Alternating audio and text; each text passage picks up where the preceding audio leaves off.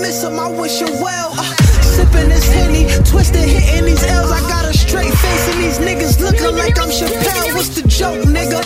They kill stars, no hope, nigga. A big face, how I approach niggas. Give you the chair and the rope, nigga. I'm still leaning, no dope, nigga. All activists, if you got a problem, you should clap at us. I'm the wrong one for you to have it with. I roll with them savages.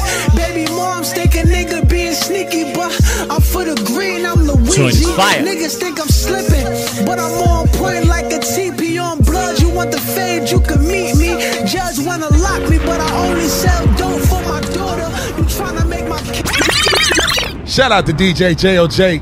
What up, what up, what up, y'all? Stills the Great, Zy Flair. Yes, sir. DJ JOJ. We are the Oncast. It's Friday. Every Friday, 8 to 10. Tell a friend to tell a friend. Right. Word, fellas, man. Yeah, we got a special show today, man. I'm really amped up. And to be honest with y'all, I told y'all last week, this is my last show for a couple of weeks. You know, I got to decompress, you know, take a step back. You know, we got a lot going on, tournament coming up, man. So take a little vacation. A little vacation, Jay. Yeah. I need to go to DR like you, Jay, but you know, I don't know. You know what I'm saying? Yeah, it's hot. I might have to get my shot before I go. Yeah. You know what I mean? So like I said, man, we got a great show today, man, and we are honored to have, you know, Mr. Curtis Schoon in, man. He chimed in early with us, man, and we respect it, man. So he gonna kick it with us a little bit before we get into the interview that we got for him, because he's a very interesting person. You got a great documentary out there. Nah, you are an interesting guy, man. It's a lot with you, man, and I gotta ask you a few questions, man. But you know, around here in the Oddcast on Bars and Hoops Radio, man, we not really with none of the drama, man. We like, you know, giving people the real, man, without having to slander our people in media and stuff like that. So we not that type of outlet, man, and I appreciate you accepting, man. Ain't no Kwame Brown stuff going on over here. Yeah, ain't no Kwame Brown, but we gonna talk a little bit about that because I got mixed feelings on that, man, and we'll get to that a little bit later in the show, man. But you know, fellas, without any further ado, man, let's get this thing going, man. How was y'all week, man? You know how we started off, man. Zal, we'll start with you. Long, man. Yeah, long. It seemed like each day was like a month, man. I said, what's going on here, man? Very busy. You know, end of the year procedures have started, so gotta lock everything down, start putting everything away. Hold on. Before you finish, man. Yes, sir. You teach at Andrew Jackson, man. The kids came back to school? Yeah. All the kids came back to school? Y'all at full capacity? No, we'll be at full capacity in September. Okay. So what type of long work you got? But go ahead, man. It's your week. You talking about your week. Listen, man, we still got about 100 kids maybe that came in. 100? A lot of kids were tired of sitting in the house. So my son did it with his school. He was tired of sitting at home, and I want to go back in. You know, it's best for them to do in learning anyway because they get hands-on instruction. That's a fact. You know, instead of, you know, you can't really teach nobody through the computer. Yeah. You know, if the person's there to instruct you, then right there, that's even better. But you know, machinery got to be, you know, everything got to be put away. So my days was long. I left about maybe 5 o'clock today. Okay. And getting that money.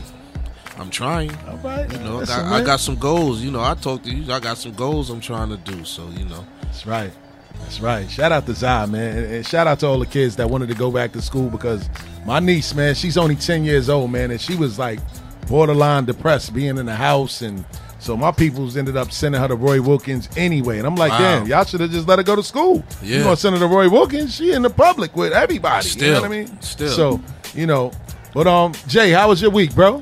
My week was excellent. Came back from the DR. You know what I'm saying? Just on vacation. Airport J. Hold on. You said, hold on. A long vacation or vacation? A long vacation. No, it wasn't with nobody, but, you know. I was about to say, you took sand to the beach? Nah, I ain't taking no sand to the beach. You know what I mean? But a little vacation.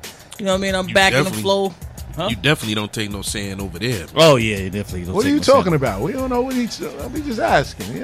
Out here telling all these secrets. Man, I didn't tell no secrets. Yo, school, you see? I didn't hold no water. I hear them. If anything, you just made it hot.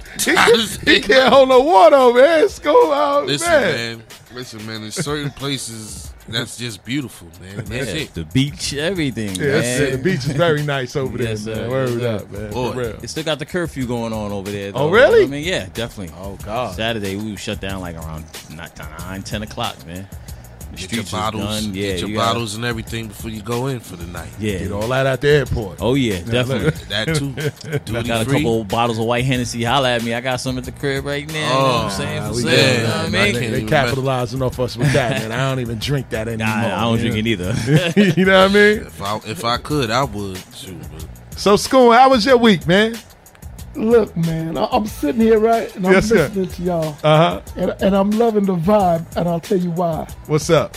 Everything about me is so serious Uh-huh. that I have an appreciation for moments like this. You know what I mean? Man, it, you just made it my reminds me to just lighten up a little bit. Yeah. You know, I had a 3-hour interview earlier Oh, my God.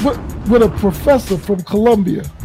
So it's always some serious discourse and all of that. But I think I'm gonna just have fun with y'all. I'm gonna try to man. do what y'all do Come with on, y'all. man. You know This is what I why we mean? invited Listen you up, up here, man. We invited you yeah. up here because we want people to have fun. And I'm glad you said that because everybody that has sat down with us, they come into it thinking one thing, and once they're done, they be like, man, this was one of the best interviews that I ever had.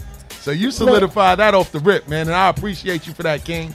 For real. I want to have fun with y'all, man. You know what I mean? That's y'all good. taking me back with the music. Let's go. My man teaching Andrew Jackson. That's You right. know, I No didn't. doubt. I didn't go to Jackson, but I seen a lot of action up in Jackson. They be like, hey, man, what size are those? Yo, size. Yeah. You know, I'm from Hollis, so Yes, you know, sir. there's a lot of Hollis Southside issues Yes, going sir. on up in Jackson. Hollis, everybody issues, as a matter of fact. So I used to get drafted for all of that. Never went to that school a day in my life, but I saw a lot of action up there. Listen, man. Listen, we all know that was the zone school. I went to Jamaica. All my people went to Okay. Jackson. You know what I mean? I grew up right in Yeah. St. Albans, man. 192nd and Linden Boulevard, man. You know what I mean? Okay. Born and raised. You know what I mean? So I go back to when the buses was on Hillside. that's you know what right, I'm Jay. saying? Tell them how old you are again. 52. That's what man. I'm talking about. You don't even 52, look know a what day I over mean? 50. Yeah? Yeah. Let's do it. Nah, let's do it. Y'all making me feel old, man. Nah, man. Listen, King. I'm looking at 57. Hey, man, listen. It ain't look no, man. It don't look no better than that, man. Come on. You only get more refined. You know what I'm saying? We like wine. You know what I mean? Hey, Let's go. You know what I mean? And the women like the gray. That's why I didn't get a haircut today before I came in. You know what I mean? I wow. want the grays to Oh, yeah. They protrude. love the salt and pepper. Yeah, the You know salt what and I mean? pepper, right? Yeah. Yeah, no doubt. Yeah, man, you know. But you know, as far as my week, man, it's been hectic, man. Like I said, man, shout out to Chandra, man, my consultant, man. She had to walk me off the ledge today, man. You know, I had a long meeting today. I was trying to prepare for this meeting. I mean, not this meeting, but this interview that we had today because I knew it was a special show. And, you know, normally I like to get in my routine. I like to lock in and do my research, make sure everything is tight. But I had to handle business here at the station, man. But nonetheless, it got handled. It's elections going on in the city, man. They running me ragged, man. You know, Maya Wiley is starting to move up a little bit. So, you know, it's a lot, man. It's a lot going on. And then the summertime is about to kick off officially Monday.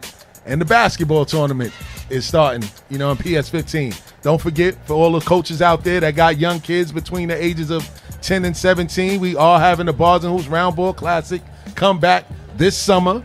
We got a lot of teams coming in, but the money isn't coming in. You know, the coaches are calling me. The coaches are calling me, but my Cash App isn't going off. My Zelle isn't going off. I'm like, well, you know, uniforms cost money, coach, but they saying that it's not them. It's really the parents, man, and it's sad because if you look at it, all of these kids, man, they walk around in $200 sneakers. Mm-hmm. And if you telling me that you can't give your son or your kid $40, man, to cover them to get a nice little uniform and go towards a decent trophy at the end of the summer, man, that's a problem, man. But like I said, I ain't going to kill my people. They going to get it together. They going to get it together. You That's know what I'm right. saying? We going to get it together. We So gonna without make any it. We further gonna make it. Yeah, we definitely going to make it, man. So, you know, without any further ado, man, let's get into the show, man. So, you know, we of course got to talk about the NBA, man, and shout out to Curtis Schoon. I seen you and Whitlock talking earlier about, you know, Kwame Brown, and I got to get to that because I got to know how that relationship came together, man. Because like I said, you're an interesting dude, man, and it's like I'm like, how did that's like the odd couple for real, like Felix and Unger, you know what I mean? But I want to talk about the NBA being back first and foremost. Fans in the arena, full capacity almost. But there's been some controversy that's happened over the last 2 days, man. One is the fans really taking it too far? Because you've seen what happened in Philadelphia with Russell Westbrook. What about the Knicks too? And we was gonna get to the Knicks, but Okay. let's just take it. The Philly Philly. job. Yeah, the Philly job was crazy, man. Like, what are you doing? He leaned over and threw. That was popcorn, right? Or Yeah, ice? he threw. No, it was popcorn. It was popcorn. Yeah. He threw some popcorn. I think Russell Westbrook, he overreacted to me. You know what I mean? Go ahead, Jay. Just a little bit. You know what I mean? You ain't got to go all that hard. You know what I mean? They're going to kick him out. You know what I mean? Unless they're going to go back to the Palace. The Dallas to the Palace. Yo, Jay. Palace at the Palace. I'm gonna just tell you from now, Jay. Don't have one of them Trump moments on me, man. Why you say that? This guy, he talking about, I think he went too far. Like, what? Nah. I'm gonna let you finish, King. I think he went too far. Like, the overreaction. Like, come on, what are you gonna do? Just like beat up everybody that throw popcorn on you, man? You making, to me, you making millions of dollars. You know what I mean? It's not in my face. You know what I mean? Let the security handle that, and go along your business. Dump it all over your head. But this dude, you could take it. You could take it one way or another. I would have took it like it's a popcorn shower, man. I'd have kept on moving. You know what I'm saying? Took a shower, got that. I'm with him, man. You with it? The money you getting paid, all that money, bro. Yeah, I'm with him. He's right. It's a good. He got too much to lose, man. You can't just let any sucker pull you off your square, man. You got to earn a title fight to fight the champ. Oh yeah, definitely. We don't give him out for free, bro. You know. And then what happened if you would have got suspended too? You know what I'm saying? Yeah. So for some fans. It's a good thing that those security were there to hold him back, because you seen the suspension and the money that Ron Artest lost when he ran up in the stands. He lost $70 million. Got suspended for half of the year.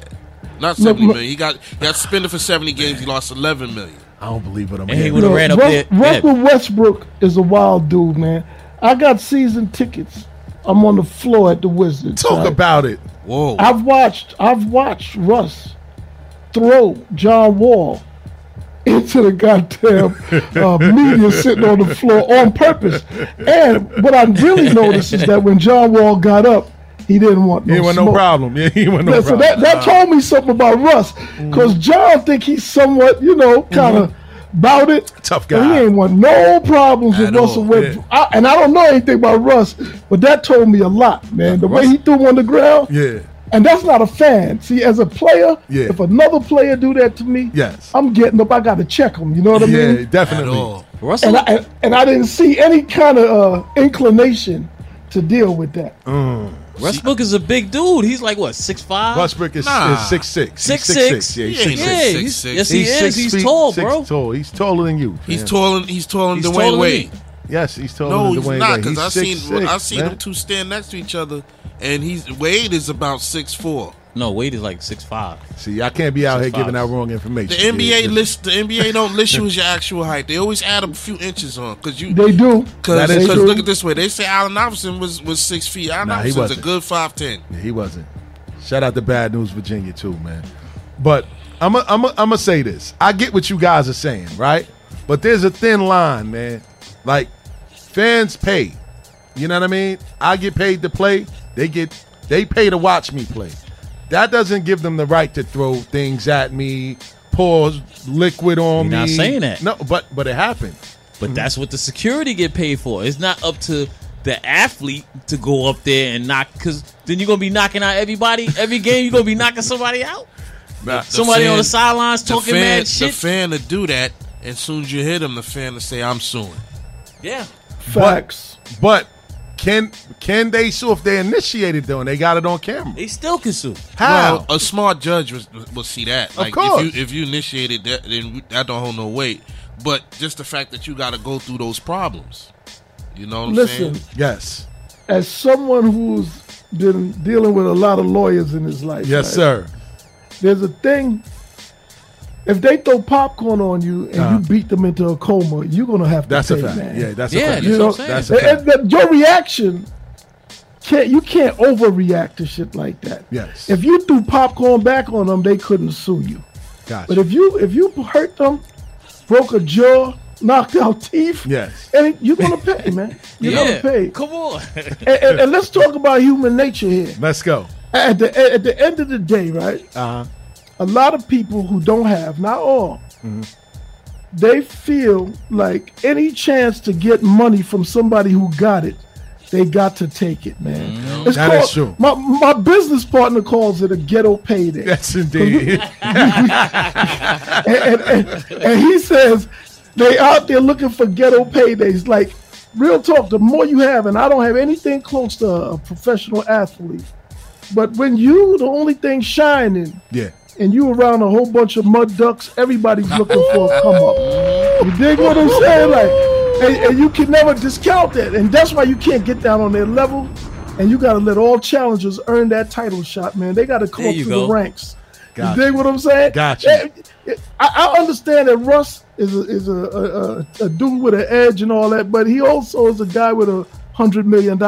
Yes. And some guy who's going to work for $70,000 a year or less will provoke him. And a settlement will probably be about $400,000, $500,000. You know what I mean? Being generous. A quick settlement. You being generous. So, all right. So, I'm listening. Even on social media, right? Like the average person makes comments on these celebrities to get their attention.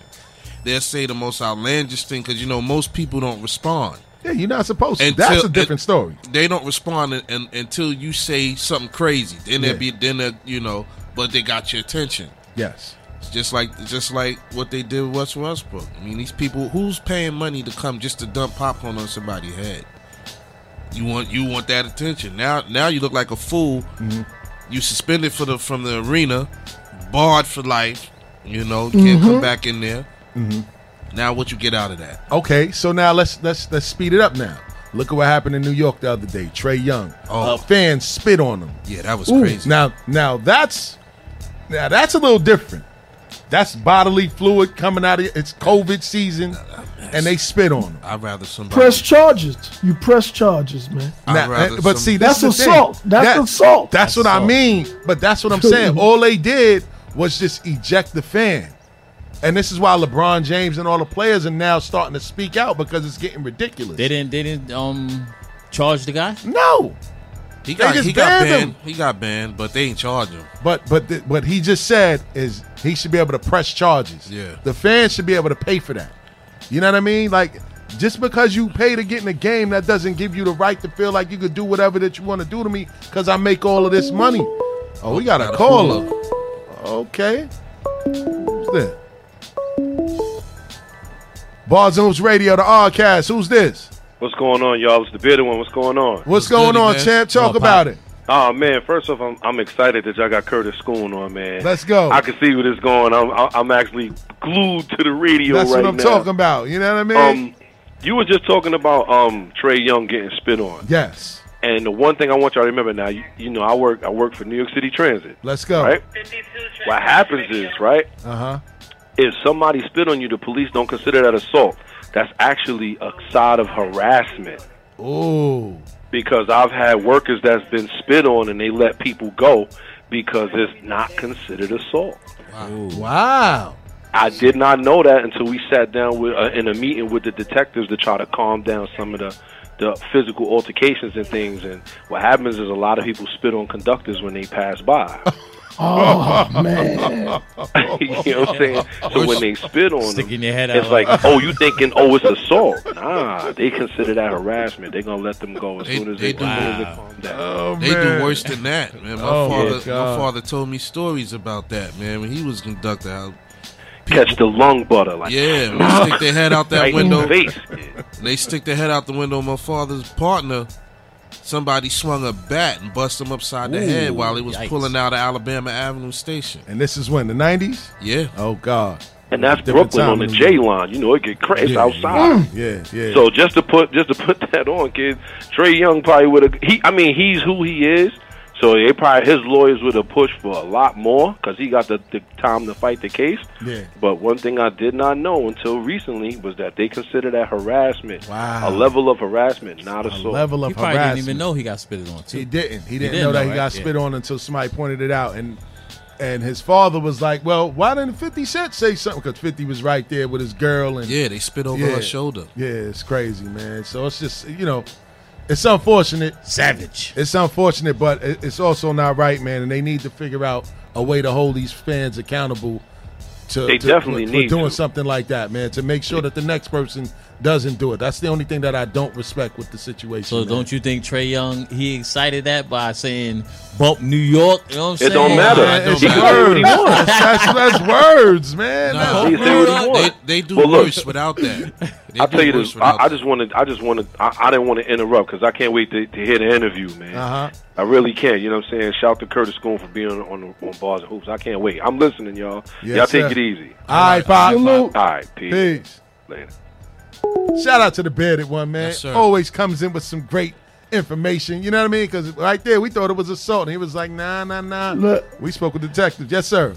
In some places it is, man. People got hepatitis, HIV, Come on. COVID. Yes. Oh. It's COVID, Yes. That warrants a beat down. Sorry. You can exclude COVID. I could have turned the other cheek back in the days, man. I'm sorry. It should be assault during COVID. Word. I'd rather you punch me in the face than spit on me, man. That's the nastiest thing you can do. That's the most disrespectful thing that anybody can do. You remember Bill Romanowski spit in one of the wide receivers' face? I forgot who it was. J.J. Hicks. Wow. Spit in his face.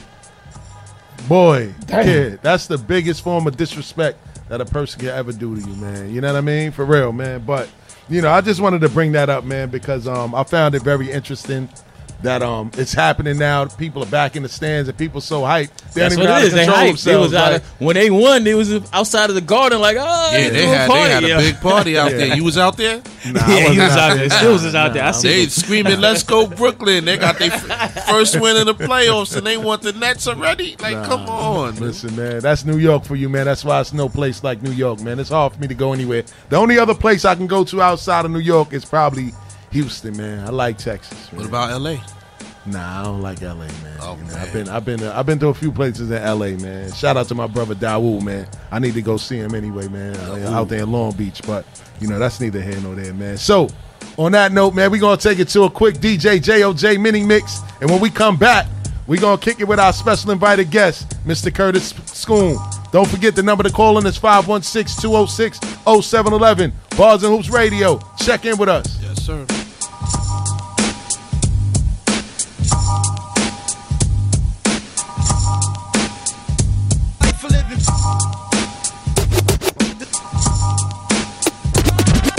Fight for living famous. Busting shots, live is dangerous at midnight. We do it right in clear blue light. The trife life, living rough, wearing handcuffs like bracelets. 25 to life, we faced it. Got on the run and got wasted. Mad agony, having me more vexed. Got me pulling out checks on opposite sex. The cream got me fiend for massive bill schemes. Like doing drive-bys and stretch limousines. I got tons of guns. My niggas on the run, pack the nickel-plated ones. Get the cheddar, however done, cause niggas got dreams. Claiming king with the drug sling, got they brain trained just to sling cocaine continuously. Seriously, my brain blunted, the lie done it. We making hundreds, that's what we wanted. To see my ill mean team, singing cream, the infamous coming out of Queens. Yo, check it.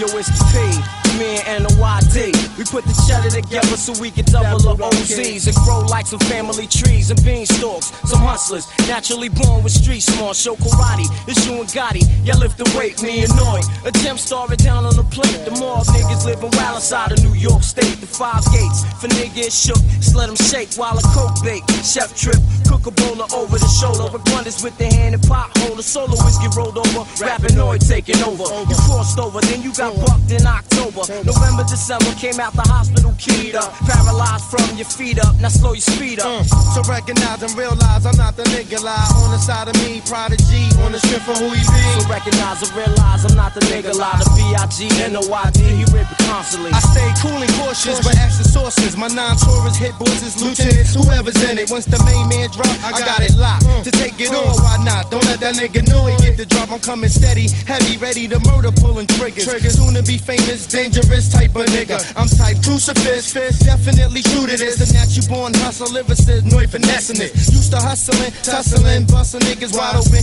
No joking, like Rakim, you must be smoking. Then fuck around with this. You try to compare, you didn't hear that nigga know his ex. Y'all niggas got me really confused out there. Make big pimpin' or give it to me, one of those. Y'all help me as the greatest writer of the 21st century. I make some thought-provoking shit, y'all question whether he's falling off. DJ J.O.J. I'm really confused y'all on this one. Follow. When them tops come down, chicks tops come down. Like when them shots come out, make cops come around. When them blocks come out, I can wake up a small town. Finish off the block, then I make my more rounds. Stairs get exchanged, then the fifth come out. The tough guy disappeared, and the bitch come out. That's him, I'm usually what they whisper about. Either what chick he with, or his chip him out. Cause I've been doing this since Chips was out. Watching Eric Estrada bagging up at the Ramada. Table full of powder. AC broke, about to take another shower on my 25th hour. Spike Lee's everywhere, game on the flight. You might see me anywhere, day in the life. Only thing changed, the tail number on the flight. I can touch down and take off the same night. I'm so bossy, bitch get off me. Trick get off me, you can't get shit off me. I'm so flossy, no sixes on sprees. Lay back, Maybachs, don't even talk to me. This is the ignorant shit you like. Nigga fuck shit, ass bitch, trick precise. Come on, I got that ignorant shit you love. Nigga fuck shit, money gon' booth and drugs. Come on, I got that ignorant shit you need. Nigga fuck shit, ass bitch, trick plus weed. Come on, I'm only trying to give you what you want. Nigga fuck shit, ass bitch, you like it, don't front. They're all actors, looking at themselves in the mirror backwards. Can't even face themselves, don't fear no rappers. They're all weirdos, De Niro's in practice. So don't believe everything your earlobe captures. It's mostly backwards, unless it happens to be as accurate as me. And everything said in song you happen to see. Then actually believe half of what you see, none of what you hear, even if it's spat by me. And with that said, I will kill niggas dead. Cut niggas short, give you wheels for legs. I'm a K-I-double-L-E-R, C-R in hell. Shoot niggas straight through the E-R. Whoa, this ain't B-R, no. It's S-C-C-E-O, the next Leo. No, the next leader of the whole free world. And the first thing I'ma do is free Siegel. Go. Take off the cuffs, unlock the gate. It's that ignorant nigga that you love to hate. The 07 Ice Cube BC so rude. Tell a trick that these nuts get. I like the way that sounds. I get down, I get down, I get down. I get down, I get down. Get it, hot, hot, hot, hot, hot. Get it, hot, hot, hot, hot, hot. Get it, hot. That's right, we the Outcast. Come on, let's go. Me and my watch game crazy. Hold them on so icy. She like it when I stunt. Me, I'm what she want. I'm in that rich nigga fraternity. We only talk word. Got money out the ass, so the money on my head don't mean nothing. I said don't mean nothing. The rules say in the rules I'm drinking and I'm driving. The nigga try and get at me, I'm pulling out and firing. Let's see if I'm stunting. The case it ain't nothing. Royalties ain't nothing. I just blow a little something. Now shorty got a thing for me. She feel like I'm the shit. My guess is I'm the kind of nigga she wanna be with. Hot, hot, hot, hot, hot. Get it, hot, hot, hot, hot, hot. Get it, hot, hot, hot, hot, hot, hot. Shout out to DJ J.O.J. for that mini mix. Shout out to our special invited guest, Mr. Curtis Schoon. Again, I want to formally thank you, man, for taking the time out to sit and join us today on a Friday night. You know what I mean? We appreciate the fact that you came super early with us, man, to kick it with us. And we definitely respect you for that, man. So before we get into it, man, please let everyone know who Curtis Schoon is and where you're from, because we have a lot of young listeners and a lot of people who probably was under a rock for the past few years, and we just want them to know who you are and where you're from. Yeah, well, I'm Curtis Schoon. Everybody call me Schoon. And I'm from Hollis, Queens. I'm 56 years old, so my era was really the 80s. I was a young man in the 80s. Yes, sir. And I did what a lot of young men did in the 80s. And I learned a lot. Kind of changed the course of my life a little bit, you know. And a lot of things, man. I went on to go through certain things in the criminal justice system There's case law on the books with my name in New York because I overturned a conviction. Wow. In the New York State Appellate Court. I did that at age 21 or 22. Wow. I can't remember. I went to college, and when I went to college, as a condition of my appellate bail, I got to meet a different network of people, a black upper class that I wasn't even aware existed when I was in Hollis, at least with the circle I moved in. Yes. And by expanding my network, I was able to, to do different things because I met people at Hampton, where I went, that I went to school. Their grandparents had went to college, and I didn't know anything about fraternities or sororities. There was a movie back then called Animal House, and that was the only thing I knew about fraternities. Classic movie. Yeah, look, for real. Classic. So when I got down there, and I just was like, and it was wild. I was a 22-year-old freshman, and from there, I got exposed to different dudes back in Baltimore and D.C. Gotcha. Who took me back to these towns with them, and shit, it was just wash, rinse, repeat. Wow. You know what I mean? Yeah.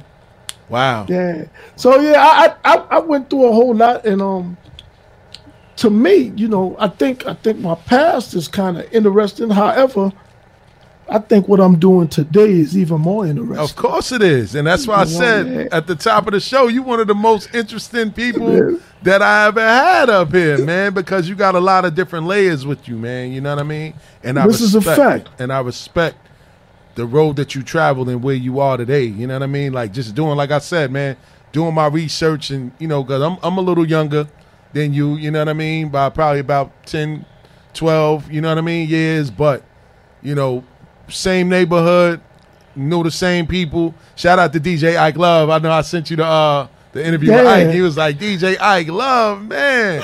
So you already know the type of circles and everything that we involved in, man. So, it was an honor for me to kind of get you up here, man. And like I said, we got a lot to cover, man. So let me say one thing though, brother. Listen. Let's go. Don't be bashful, man. You ask me anything. That's one of my things with my interviews. When I went up on the Breakfast Club, they damn near made me interview myself. Yes. They was scared to ask me shit. Yes, yes. Don't be like that. Ask me whatever you want to ask me, man. All right. No problem, man. I Gave appreciate you the green light right there. He did, man. That's real. I appreciate that, man. So let's just take it back to your childhood growing up in Queens. What was life like for you growing up in Hollis? You know what I mean? I was a good kid. I was a real good kid. I went to Catholic school, straight A student, always with the academics, man. Like I went to St. Paschal Baylon. St. Paschal, wow. Yeah, with Joseph Simmons, Rev Run, wow, and Darryl McDaniels, DMC. See, but underneath me there was Hype Williams and some other people. You know what I mean? Like Wow. So I went to St. Paschal's. Because we went to Catholic school, we were assumed to just be soft. You know how it is. yes, because I started out in St. Catherine's, so I know. I definitely know. Yeah. In our community, if you speak proper, you're soft. If you're successful in the system, you a cornball. Yeah. You're dressing with the slick pants and the shirt. You know what I mean? Yeah. You go to Catholic school, you a punk or something. Yeah. So that kind of like being aware of that and the times. It kind of had I knew my background. So when I came out the house officially, I know I had to make an example and show people I was multilingual. Yeah. You know what I mean? Yeah. That I wasn't just somebody good with the books. So, That's and of course, as a young man, I think when you in the inner city, and this is this transcends race, man. Like, yes, when you in the inner city and you come out the house, and you're a young boy going into manhood, you got to kind of demonstrate that You can defend yourself. You can defend others, and so on and so forth. Yes. And that's how the pecking order is established. There's a hierarchy in the streets, in the world, as a matter of fact. 100%. Because see, I don't believe in equality at all. I only believe in hierarchical order. You dig what I'm saying? There's no such thing as equality. That's some ideological bullshit. Yes. You know what Talk I mean? about it. Talk about it. Jay, what you got to say to that? Yeah, because it's a lot of stuff with the women's movement, like let's go. They equal and stuff like that. We not. I mean, oh God, we not equal, man. Like, you know what I'm saying? We go out there, we tear things down, we bring it home, and they just nurture it. You know what I'm saying? That's how I feel about that. Damn, almighty! Oh my God, the women out there listening to you, Jay. The ears are open. I'm gonna help Jay out. Let's go, Kurt. Let's go. You gotta save him from that one. I'm gonna help Jay out a little bit, right? Yeah.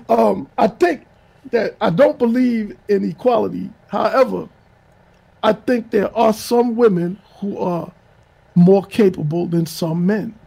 Drop a bomb for that one. I'm not gonna say it's a whole bunch of them, but it all depends. We have our designated roles. But that's I think men and women are designed to complement each other. That's a fact. Not compete with each other. That's a fact. Exactly. You dig what I'm saying? Yeah. I can't outwoman a woman, and she can't outman me. So we got our respective lanes. You know what I mean? Yeah. Yes, sir. Yes, sir. Yes, sir. But like you said, it's a pecking order. So the male has to be the top of that pecking order. The woman has to complement. You know what I'm saying? Like once a woman tries to override a man, that's when problems come in. You know what I'm saying? That's when arguments come in. You know what I'm saying? It's, like you said, it's a pecking order, and everybody has to play their role.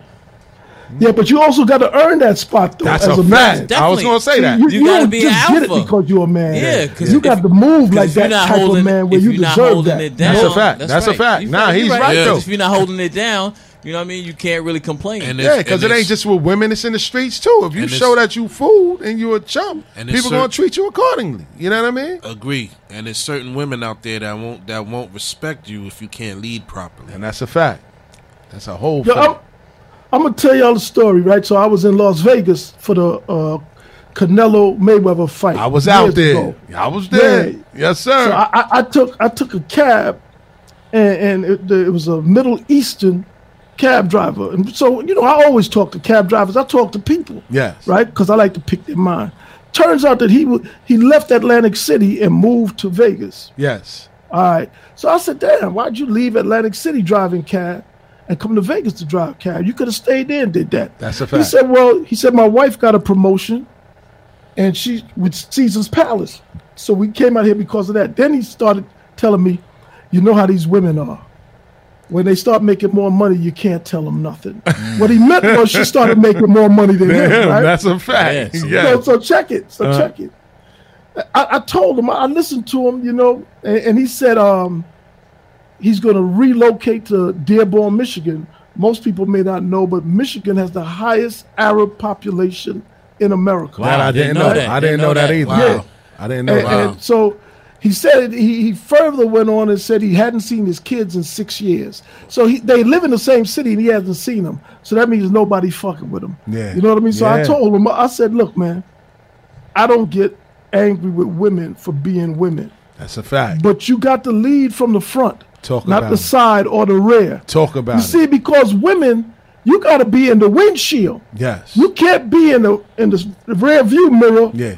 Or the back glass, because then they lose interest in you. That's a fact. So as a man, that pecking order that you're talking about is real. Yes. But you got to earn that spot. That's a fact. And when you really earn that spot and you embody that position, any woman who don't recognize it and play her position is a fucking fool. Yes. So you just got to let her go about her business. But at the end of the day, we got to build ourselves up as men. 100%. And not just not have a sense of entitlement 100%. Simply because we have a penis. You dig what I'm saying? 100%. Absolute That's facts. Jules from the OG, for real. Absolute Man. If you're going to be an alpha, you got to play that role. Yeah, alpha male. Otherwise, you're going to be a beta, and That's you a have to fact. play that role. That's You know what a I'm saying? fact. That's a fact. Okay, I got a theory on that too. Let's Talk go. about it. Let's Talk go. about it. I told you, Jay, you was going to like this Talk one. about it. Go ahead. Let's go, Cut. I got a theory on betas, right? So we use beta males in the negative connotation. See, but I really feel that a beta is simply an alpha in training and waiting. At least that's how it is in the pack. If the alpha gets killed, a beta emerges and becomes the next alpha. Because he was his understudy the whole time. Right. See, the people that we call betas are really bitch-ass niggas. Boy. Let's go. That's what I'm talking about. They're not betas. They bitch-ass niggas. Let's call them what they are. Because you can't have a whole lot of alphas running together. That's a fact. There's a pecking order. Yes. There's a hierarchy. Yes. It doesn't mean that the betas are weak. Yes. It just means that this dude done demonstrated that he he's know a what he's leader. doing. That's a and fact. we're going to follow him into battle, into the fire and everything. You understand what I'm saying? Let's go. But bitch-ass niggas won't follow you into the fire. That's what I'm talking about. Right. Let's go. Real. We ain't politically correct tonight. Real. If you're a bitch-ass nigga, you're a bitch-ass nigga. That's it. 100. That's a fact. Word, man. So Schoon, man, how did you get your start in the film industry, man? Because tell us about the Black, White, and Blue Black, White, and documentary. Blue. Yes. Yeah, man. Black, White, and Blue. All right, so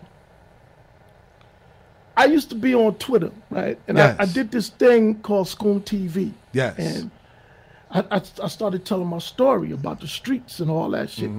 And nobody had tweeted like that before. Nobody. So I what was Brian the first Glaze, one to do it. yeah, that's what Since Brian then- Gibbs is doing now. Yep. Since then, everybody started doing Yes. it. And, you know, there's some chick that did it and got a TV show or something. And then I think the dude, Lil Sean, did it and all that. But I did mine in 2012. Yes. And that's really, I was picking up follows by the thousands. I was like, oh shit, I never knew I was this interested. Look, so anyway, man. So after I had my run with that, I started talking about politics because it was the Trayvon Martin and the Michael Brown. Yes. And the views that I had were not in alignment with the views of the social justice warrior types. Yes. I call them educated idiots Yes. and intellectual eunuchs. You know what I mean? Yes. They don't come from where I come from. That's a fact. They come from a classroom and they have a lot of studies and they can tell you of all kinds of statistics. You know, they say numbers don't lie, but people lie about numbers That's all a the time. fact. Exactly. So when you Talk about present them statistics to me, you know what I mean? Yeah. I'm sitting there. I'm like, so what does that mean? Because I lived through this, and Yeah. I actually did this. You know, I've been on trial. I've Yeah. been to the grand jury. I've been in lineups. I've been beaten by the police. They've lied on me Yes. on the stand, under oath, and Yeah. all of that. So I have a whole different take. I got homies. My man Kwasim just came home after 27 years on December 23rd. People may remember in 1988, his mother was killed. It was big news because she was holding her baby. And the house got shot up, and it was the mother of 9 murdered. And that he lived on 22nd and 109th. I've known him since he was 11 and I was 13. Wow. And we still rock to this day. I rocked with him his whole bit and helped him get out of prison because he did it through legal work. You understand what I'm saying? Yeah. So my experience with the streets, police brutality, and all this is a little different. Yeah. And my mindset is a little different too, because my thing is like, if you sign up for it, if you a street dude or street nigga, whatever you want to tell, your job is to break the law and get away with it. That's 100%. That's it. When you say you from the streets, I don't think about that's your zip code. I think you're telling me you lived a certain type of life. Just because you live in a certain area doesn't mean you live the life. That's a fact. You know, like dudes like to always tell me about where they from. I don't give a fuck where you from, That's a man. fact. Did you make it move where That's you a from? fact. That's a If fact. I ask anybody where you from, do they know you? And if they don't know you, why you even flying that flag, man? Just sit down somewhere. 100%. You dig what I'm saying? 100%. Like, yo, so anyway, man, this whole thing with these people on social media, and they was calling me names and coon and this and that and the other, and I was just like, yo, what the fuck? But I had to recalibrate. Yeah. Because, you know, I'm from a time and a place where when people challenge you, you rise to the occasion and meet the challenge. 100%. But in this new era where you got all these keyboard killers and mousepad mobsters and shit, right? Yo, you just can't. It's just too many suckers to. Yes. Because if you run down every one of them, you look like a sucker too. Yes, that's a fact. What I'm getting at is the film ended up being my response to all the suckers. You dig what I'm saying? They motivated me to greatness. You dig what I'm saying? Made me do something I had never done before. Wow. So and that movie is a Twitter project. Wow. Twitter inspired it, and most of the people that I interviewed in it was through Twitter.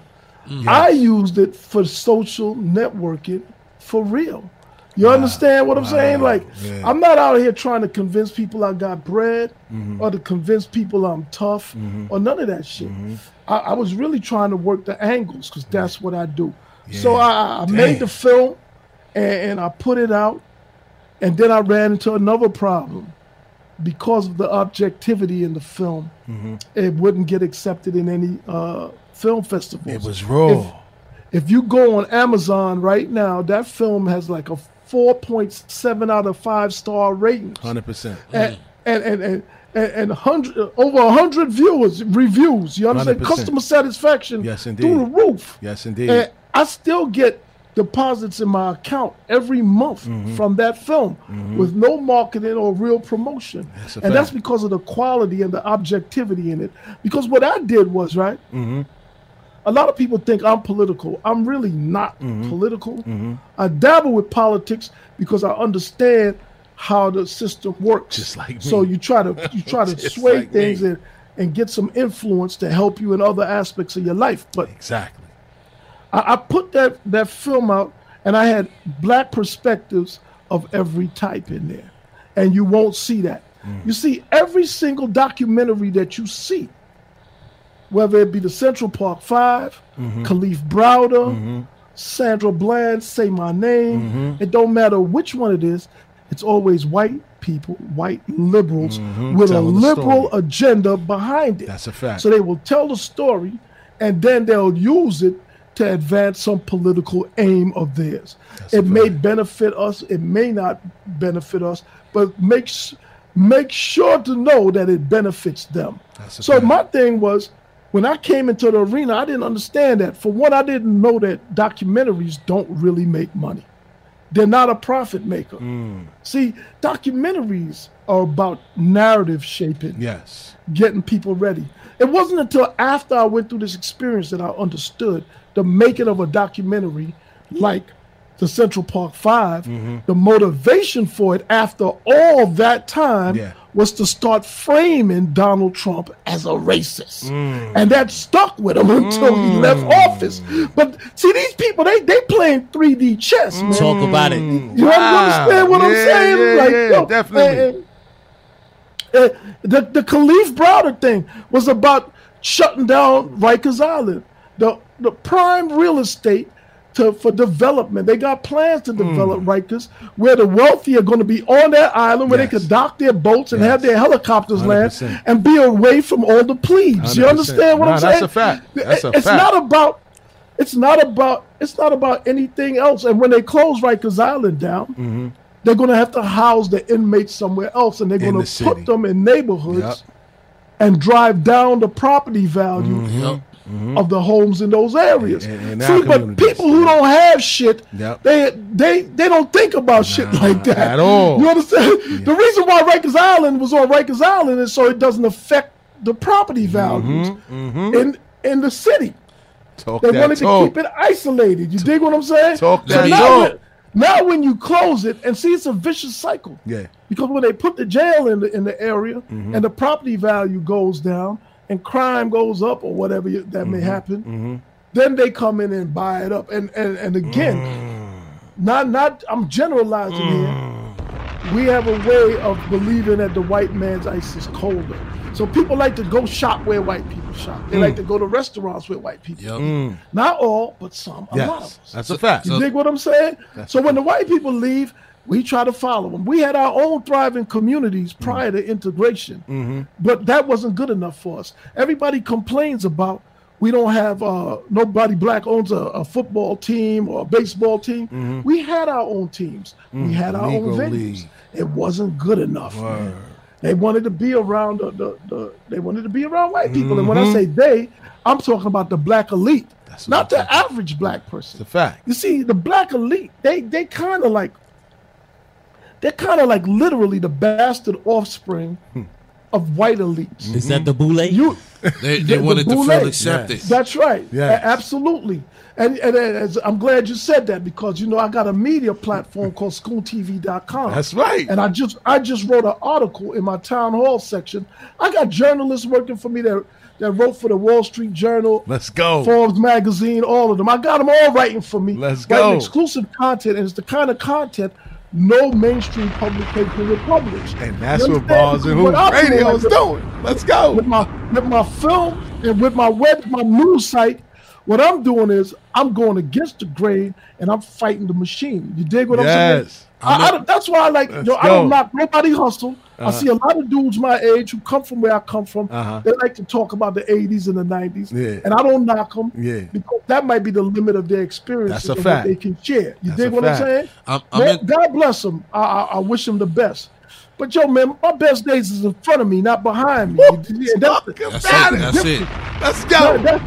That's the difference with me and a lot of cats. You understand what I'm saying? Like, I've done a lot of things, man. At 20 years old, they took my palm prints, fingerprints, footprints, and recorded my vocal patterns and sent it to the FBI database. My file is this fucking thick, bro. You understand what I'm saying? Like, I directed all my defenses. My lawyers told me I should be a lawyer. You understand what I'm saying? And I was 21 years old. This is what a lot of cats brag about how they lost. But see, I don't have them kind of L's, man. What I'm saying? I can't tell you how many years I did, how many cases I lost, or none of that. Because what I do is win. Get that time right back. A lot of people who don't know how to win, they find a way to glorify losing. That's a fact. And I don't do that. That's a fact. Salute. Loss is loss. So anyway, man, the thing is for me, I write these articles and I realize that the black elite, a lot of them, in my most recent article, Are You Not Entertained? How celebrity came to define black leadership. I outlined the boule from Richard Allen, who wasn't boule, but he was the founder of the African Methodist Episcopal Church. In 1799, he became the bishop of that church. It was a black church in Philadelphia. And this is 1799. We've always had successful black people. But what I found is that successful black people, in order for them to connect with the rest of the black community, they have to find relatable issues. And that's why you have somebody like LeBron James saying he's so scared when he see police. But LeBron, the police ain't gonna hurt you, and he knows that. The police want his autograph. They want to post a picture with him. They want to look who I met and show it to their son. That's a fact. You understand? He lives in a $29 million house, and his white neighbors did not write the N-word on his garage door. They would love for his daughter to meet. They would love for their daughter to hook up with his son. That's a fact. You understand? That's a fact. He got more money than all of them. Money matters to those kind of people. But somebody like LeBron with a boule tattoo on his chest, and if you pay attention, he has it. And it's across his whole chest. You understand? He's playing a different role. He's tapping on that when he's running up the court. He's always hitting his chest. You ever notice that? Talk about it, Almighty. Talk about it, Almighty. That's crazy. Talk that talk, Jay. Look, man, before the game, he's doing all kinds of secret society hand signals going up and all that shit. And listen, I don't have no problem with LeBron. I don't worry about them, those people that have bought into the system or whatever. Who knows if they did it voluntarily or if they've been blackmailed or pressured, and you have to take that into consideration too. Well, because when the boy Tamir Rice got killed, LeBron didn't want nothing to do with that. He was like, "Yo, you know," and that happened in his backyard. And it happened in his backyard. So something changed between then and now. Wow, you understand? And again, I don't hate any of these people. But we have to separate ourselves and realize that somebody who spends most of their time around white people, in white spaces, who's in a completely different tax bracket than us, they don't have the same concerns as us. And when they start harping on things like police brutality and racism all the time, when everything they got, the white society has opened their wallet and their world to them. They don't know about racism. All these black people you see on television, they really don't. Yeah, you understand? Man. Like man, and so many of them are in interracial relationships. I know that. Man, Van Jones, he had a white wife. She left him, but even Don Lemon, he has a white husband. Hey. You understand what I'm saying? They've been saying that. On and on. And in politics and everything, and I want brothers to pay attention. Let's go. What happened in the 80s, man, is whatever, man. You got baptized by fire. But what's happening right now is we are being undermined. Black men, black heterosexual men, are being excluded from all spaces of influence. And this is how diabolical it is. These people are weaponizing our women against us. Yeah, talk about it. And they're doing it by providing opportunity to our women and denying us opportunity, making our women feel like they don't need us. Because if a man has to lead from the front, and these people are constantly in our household putting our woman in front of us, she no longer has interest in us. So you got to take a look. Kamala Harris, she's black and Indian. She got a white husband, Jewish husband. You dig what I'm saying? They got Lori Lightfoot over in Chicago. She's a black open lesbian, but her wife is white. And on and on and on. And if if they have a black husband, these black women that they select, they either in same-sex relationships or interracial relationships.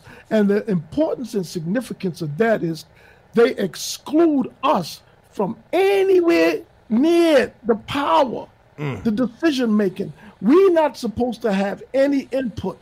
If you want to get ahead as a black woman, look at Stacey Abrams. Have you ever seen her with a man? Nope. She lives with a white woman in Georgia. See, and here's the thing, right? And here's the thing. You got to understand how diabolical these people are. While we doing the Junebug challenge and all this stupid shit. Yeah, talk about it. These people are plotting our destruction. The reason why people like John Lewis, who passed away, or Andrew Rest Gillum, in peace. Yeah. Or Andrew Gillum, who got caught with the white male porn star and drugs and all that. In the hotel. The reason why they're not upfront about who they are. Like, I wouldn't discriminate against them because they're gay. I would prefer they just come out and say that. I would work with anybody who is trying to help black people, gay, male, straight. It doesn't matter. We need all hands on deck. But here's the reason why they don't live their truth with us. Let's go. Because if all of them came out and said who they really was, then people like you and I and those brothers in there with you would realize we don't have a shot. That there's some kind of criteria, that some box you got to check to be in those spaces. See, and deception is of the devil. You understand what I'm saying? And that's how they move with us. And we're just willy-nilly and dancing and partying and all this old shit. And these people are plotting our destruction, man. Literally. I'm not a conspiracy theorist or anything.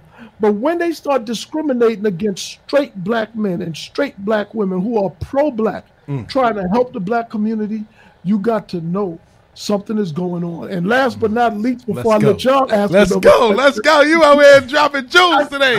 Let's go. I'm very suspicious of any black person who only talks about racism and police brutality. Because we got a whole lot more going on that need to be addressed. And if that's all you're talking about, that means you're really talking to an emotional audience. You're trying to sway them to go a certain way. And people you don't like, you're going to label them either racist, homophobic, or misogynist. When they use those words, just understand who is calling the shots.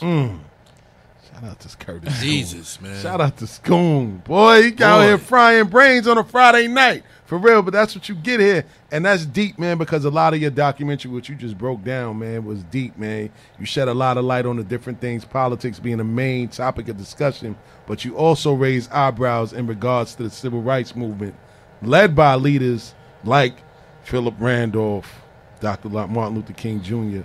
Bayard Rustin. Yes. Do you believe in the way that they moved back in those times? Listen, I try to be, open-minded. And I say, man, you know what? I was born in 64, but I wasn't an adult back then. I don't know what it was like to live with the white man's foot openly on your neck, not covertly, but openly. I don't know. Those dudes weren't really like, to me, it had to be tough. I think there was some men like Marcus Garvey who was beyond brave. Yes. You understand? Yes, indeed. They were few and far in between, man. I think, and if you can research this, Dr. King said not long before his death on record that he feared he had integrated his people into a burning house. Wow. Because he knew what had happened. Wow. You see, in order to give us the Civil Rights Act of 1964, feminist ideals had to be included. The women's rights movement had to be placated, right? So what that did was it opened a door for white women to piggyback on the civil rights movement. And what white women did, Gloria Steinem, who was like, for now, the women's movement. Most people don't know that Gloria Steinem was a CIA asset. Understand? Most people don't know that Bayard Rustin, the gay man who organized the March on Washington with King's I Have a Dream speech, although he was being investigated by the FBI, was a CIA asset. Wow. You can Google all of these things. Damn. They're known. When you see large movements of black people, any kind of large movement with black people, there's some kind of nefarious thing going on. You take the NAACP. Its first chairman of the board was Joel Spingarn. The Spingarn Medal today is the highest honor given by the NAACP. Joel Spingarn he was a major in the military intelligence division, the forerunner to the CIA. So you have to keep asking yourself, why are all these people in the intelligence community always involved with black movements? You see, because we are constantly being misdirected, and it's being done deliberately. And we don't really understand that, because we're being deceived and betrayed by people who look like us through blind racial racial allegiance. Right? We just accept people because they're black and they say some pro-black shit. But it's deeper than that. School. Can I ask you a question though? Go ahead. Don't you feel right now like a lot of them are being exposed right now because of social media? Because we didn't have an outlet before, so now it's so much truth out there. It's like undeniable, and so some people are looking mad crazy. Listen, Twitter, Facebook, they will censor stuff. And anybody who's getting exposed, it's because they've outlived their usefulness. That's that Patrice Cullors lady at Black Lives Matter. They're done with us. Listen, Black Lives Matter has made hundreds of millions of dollars. That woman, they're putting the spotlight on her because she spent a measly $3-4 million on some houses. So where the fuck is the other 400, 500 million, 700 million? You understand? And I'll tell you where that money's going. It's going to fund Democrat candidates. And because when I made my film, I got into politics back in Coleman Young II. His father was the first black mayor. Coleman Young is a Democrat. He's a progressive. I am not a progressive. You understand? However, he's black, and he has a sincere desire to help black people. And rather than, fixate on our differences, I accentuate our commonalities. You understand what I'm saying? So my thing is I got with Coleman, but what I learned in that campaign, I was his largest donor when he ran for mayor in Detroit, as reported in the Detroit papers. You see, I ain't got time to be talking about how many birds were sold and all. That's a fact. Listen, man. When people start talking that, I'll be like, okay. Yeah. He can't help me. Yeah. You understand? So anyway, my thing was, look, man, let me help this dude or whatever. But what I realized is that black candidates, they don't have any backing. No and what that means is that they got to sell out to get funding. That's because we don't go in our pocket for them. You was talking about $200 shoes, but won't pay $40 for the outfits, right? I listened to you, and that's yo man, that is more common and pervasive than you think. And when it comes to people like to say we don't have no money. We have money. That's a fact. What we have is poor values. That's a fact. You see, because if we fund our own candidates, then they are beholden to us. They work for us. But because they know they're not going to get any money from us, they're beholden to who gives them the money. And that is the DNC. You see what I'm saying? The DNC decides who is going to be what. You may able to raise some money on your own and shake the table a little bit. But for the most part, the people that get elected, he talking that talk, man, are designated to win. Yeah, he talking that talk. It's all rigged, man. He talking that talk, man. It's all rigged. You understand what I'm saying? Yes, indeed. And it's because they'll find a black face to promote white agendas. Every city with a black mayor right now, there's a whole lot of gentrification and all of that going on. And I almost understand some of it because, again, we don't have money for certain things. It's bad because a trend was put in place with integration where we became more reliant on government and outside entities and organizations. When at one time, we were self-sufficient. Democracy. You see, and it's not that we couldn't do it, but 2-3 generations later, we don't even know. We don't remember who we were anymore. That's where the boule and the black elite has led us. You dig what I'm saying? And they don't know how to fix it. So the only thing they could do is keep ramping up the racial rhetoric to get us to pay attention. And every time they come, they gotta come harder. That's a fact. They gotta come harder every time because they can't do nothing. There's no deliverables. None. That's a fact. There's no deliverables. You understand what I'm saying? Indeed. So we sitting around. People were mad at Trump, right? But the truth of the matter is, black people been messed up for a long time. I personally don't think Trump is a racist. I think he's an elitist. Anybody in his tax bracket, there you go. black or white. Yo, school, JLJ about to jump out the DJ booth because he's been going back and forth with us for months about that. Look, I think he's an elitist. Man. Anybody with his kind of money, with his lifestyle, they could be black, Chinese, white. Yo, man, it's about, they don't really interact with the average person. They don't even feel comfortable around the average person for real. He has a persona that he puts on that they made fun of how he talked, right? Because he spoke on a 5th or 6th grade level. He damn sure Do you know that's the grade level the average person speaks on? They don't have a vocabulary, an extensive vocabulary. Now, I've used some words in this conversation. I do that deliberately, right? I do that deliberately, not to flex or stunt. So because it's my way to encourage brothers, if they don't know what something means, to ask, to look it up. Look it up. You even gotta ask. Look it up. Expand your vocabulary. You know what I mean? Like, learn to communicate better because the game is from the neck up, not the shoulders down. That's a fact. When I talk to people and I communicate with them, I already know I'm a black man and deal with my history.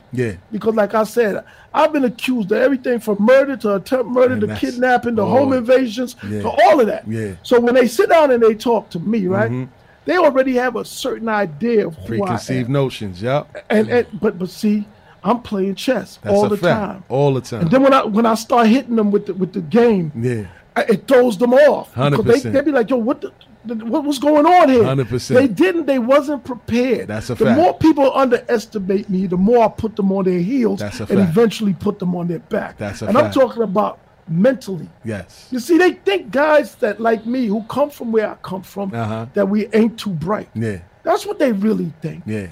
You dig? Yeah. And Nah, all the trust me, I time, know. man, I know. I'm making my own moves. I'm doing my own thing. Look, man, I didn't get my first job in life till I was 34, first real job. Yeah. Right? You know how I got that job, man? How was I it? was running around with dudes in New York and Queens with the coalition, and we was pulling up on the construction Running up on the site. sites like, yo, we with the and coalition. making them hire us. Yes. Bruh, Yes. one time we pulled up on a site and the shop steward said, I got 2 black guys. What? And my homie told him, those are your niggas, take 2 of ours. and they took 2 of ours. Yo, and they took 2 of ours and we left. You understand? That's how I got my job. Listen, that's real. Even to get a job, Yeah. I had to put the muscle on somebody. Yes, you understand sir. what I'm Yes, saying? sir. So- Nah, listen. So I understand the role of power and force. Yes.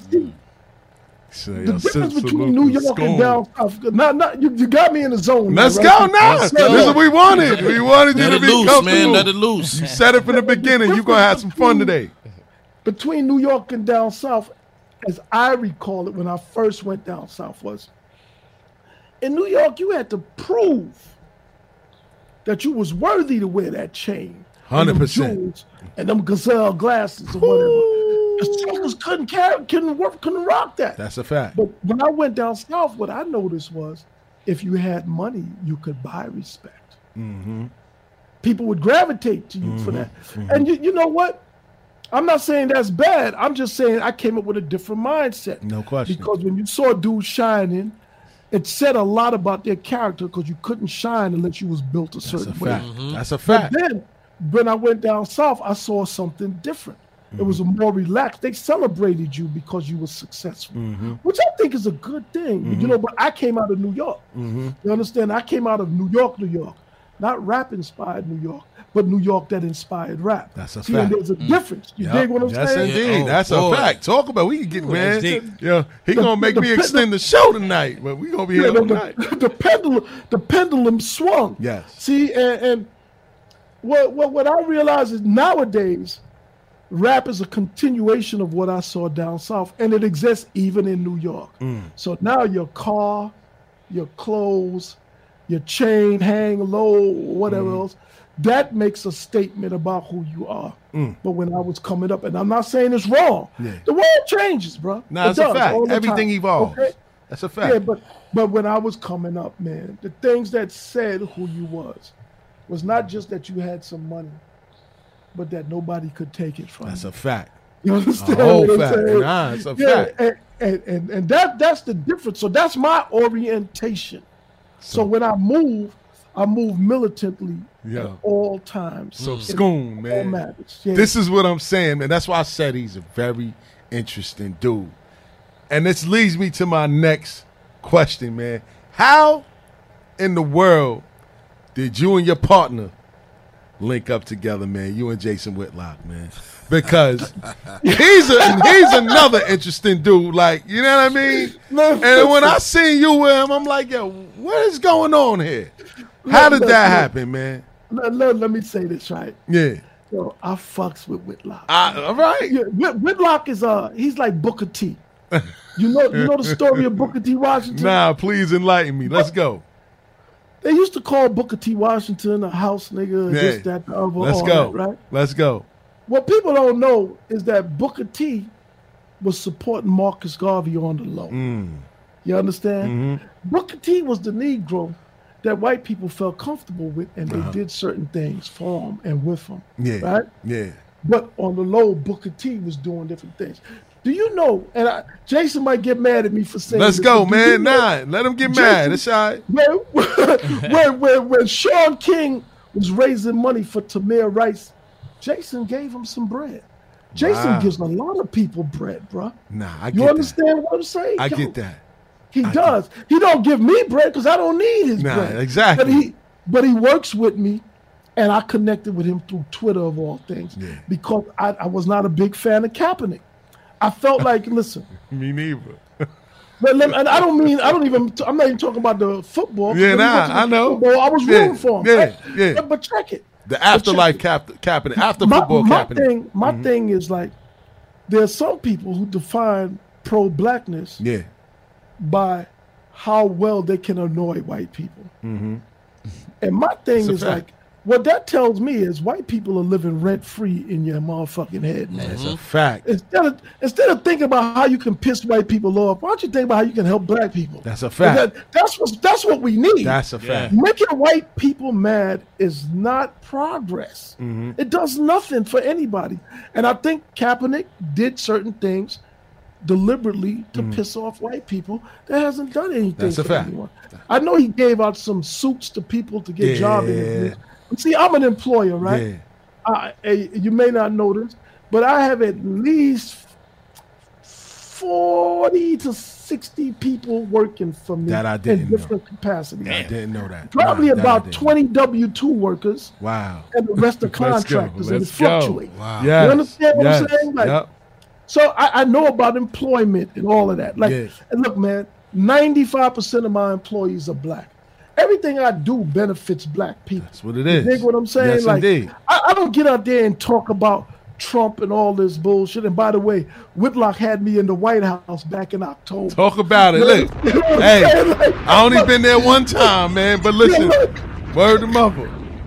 Look, you understand what I'm saying? Yeah. Whitlock interviewed Trump and took me with him. Wow. You know, and yo, real talk, man. Like, I was dead. So, but he looks out. I'm a dude with all that criminal history. Yeah. I was wondering if they was gonna stop me at the door. Nah, cause they asked you for that in two weeks advance notice. They want your ID and all that. Yo, look. Yeah. You understand? Yeah. Yo, that's crazy. They do their background. They ain't just letting you walk up in there. Oh, I know. I figured that. Yeah. Yo, Whitlock, man, what he does is he's an antagonist. To me, in my opinion. Yeah. I think he plays a role because it works, right? Mm-hmm. I'm not saying he doesn't believe in the things he says, but you take a Kaepernick, Whitlock knows he's a sportscaster, right? Yes. How do you distinguish yourself as a sportscaster? Will you do it by saying what everybody else says? Nah. Or will you see? You gotta go left field sometimes to get people's attention. The donkeys don't get that. That's a you fact. Understand what I'm saying? A fact. That's why they're not sportscasters. That's a fact. Nah, that's a whole fact. That's why they're not on TV. Yes. If you're gonna just parrot what everybody else say, man, you ain't getting then why nowhere. do anybody have to come to you to hear anything when they can hear it everywhere else? Shout out to School, man. That's why I fuck with you, man. I fuck with you, man. Word up. No question. And you gotta look at shit, man, like with a real strategic kind of a mindset. Like, what's his angle? Yes. Because everybody in the spotlight got an angle. That's a you fact. Know what I'm saying? That's like, a fact. yo, some of them have better angles than the others. That's a fact. But again, back to Kaepernick, Whitlock connected with me because of my criticisms of Kaepernick. And finding somebody like me who would criticize Kaepernick when they was attacking him for doing it, he's a shrewd dude, man. He's super shrewd. He knows how to position himself well. Yeah. You understand what I'm saying? In this industry, you got to. Yo, he knows how to position himself well. Yeah. And he shows people love, man. Yeah. Yo, it was his idea for me to do a podcast with him. And that's what I was going to ask you next, man. Tell everybody about your show, Politicking. Oh, yeah, Politicking with Curtis Schoon, man. Every Tuesday. It's on my YouTube channel, right? I started on YouTube before I decided to launch my own website, but Whitlock wanted to do that. It was his idea for me to start politicking. The truth of the matter is Whitlock is trying to guide me, groom my career. Wow. He tells me I got a big future in media. Wow. And he's invested in making it happen. That's man, so you know, and ain't no Whitlock slander going on. No. I definitely wasn't going to do that, but I just wanted to know how the two connected because in our community, some people look at him like, yo, and I've seen it like, yo, how these two get together? I said the same thing. Twitter has been great for me. Yeah. You see, there's an old cliche. Yeah. Wherever you go, there you are. You see? Yeah. Some people think they're going to get on social media and be somebody new. Yeah. You're just going to be the same dude you've been the whole time. That's a fact. You understand? Yeah. If people gravitate to you offline, they're going to gravitate to you online. 100%. If nobody gives a fuck about you offline, Yeah. nobody's going to give a fuck about you online. 100%. You see, you're not going to create a new persona. Yeah. You understand what I'm saying? Like, yo, because if it's an act, you're going to get exposed. The thing with me is that none of it is the act. Yeah. All I got to do is be me. 100%. And that's it. And I can do that all day, every day. That's what I'm going to do until they put me in the ground. No question. You feel what I'm saying? No So, question. yeah, that's how I connected with Whitlock. Wow, for man. sure. And the thing is, like, my website, the interesting thing about my website is that when Trump got kicked off of Twitter, that's what inspired me to do it. Because I was like, oh, shit. If they could do this to the president of the United States, never mind what you think about him. Yeah. This is the fucking president. That's a And they fact. was like, nigga, kick rocks. Yeah. Yo, then I know what they could do to me. That's a fact. So I got my own site and I got my own server. See, not only do I have my own site, see, I got my own server. Control In your the first week, my site had been visited by over 70 countries. To date, it's been visited by over 3,000 cities worldwide. You understand? So I'm doing my thing. I still got the YouTube channel, and I do that. And I'm getting ready to set up different people podcasting on my site. Wow. I'm launching my paywall next week, June 1st, because I got video interviews that I got that's going to be just on School TV. Wow. I got my film. When you subscribe, you get access to watch my film. Yeah. I'm going to start selling films Guerrilla. off of my site because I can do that with my own server. Hustle. You understand? Yes, and the indeed. films I'm going to sell are going to be conservative films because Clarence Thomas had a documentary. Fascinating documentary. Wow. Right? Yeah. It was on Amazon. Do you know that Amazon took it off its platform Didn't know that. because of his politics? He's the Wow. fucking Supreme Court justice. Yeah. And they took his shit off. It's nothing about drugs. Or, It's just his politics. They didn't want his influence. Yeah. You see, what's happening, right? In our colleges, in our mainstream media, even our sports and entertainment, Netflix documentaries, and what have you. Yeah. We are being indoctrinated, not informed or educated.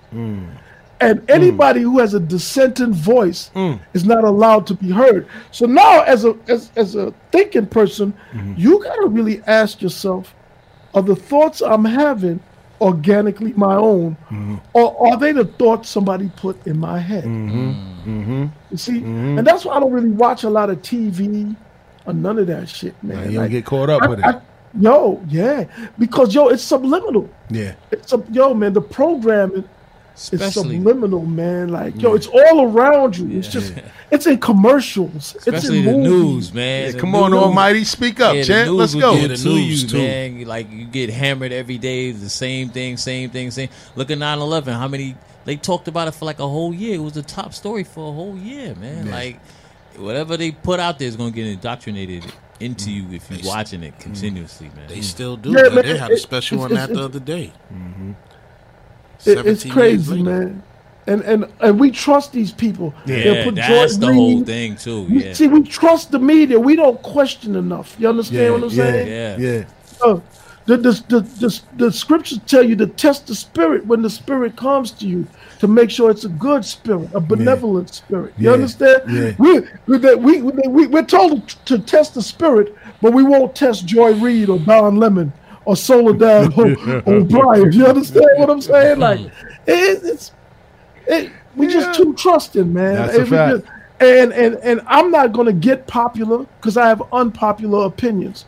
But I'm about, really, at this point in my life, this phase of my life, it's about legacy for me. 100%. And when I say legacy, you see, capitalism has taught us that to deal with individualism, right? But the people who promote individualism to us, the most successful ethnic groups practice collectivism. Be it the Latino community, the Asian community, the Jewish community, they work as a group. That's all the time. All the time. I'm not saying everybody is together, but within that collective, there are units that function together. Yes. You see, and then we come as individuals going up against groups that's working together. That's a fact. And we'll never win. That's a you fact. See, the only real success in my eyes is a collective success. Of course. Not individual success. Of course. You know, and when I think about what's being promoted as black culture,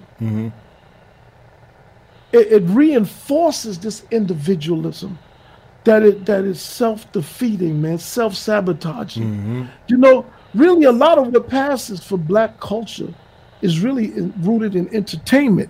And in entertainment, it is the commercialization of our dysfunction. You understand what I'm saying? It's normalizing dysfunction. It's spreading it.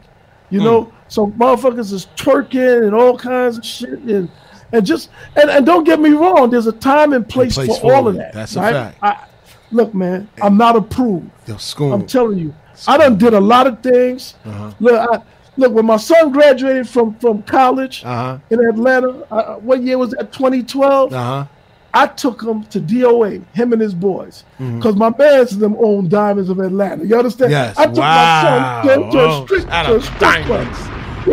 Boy. Yeah, and we had the VIP section. I don't know if y'all ever been in DOA. Pre-COVID. They had the VIP section up like an island. Oh, God. Right there, and everything around. And the girls was coming around. And one of his partners told him, they said, man, my father home sleeping right now, man.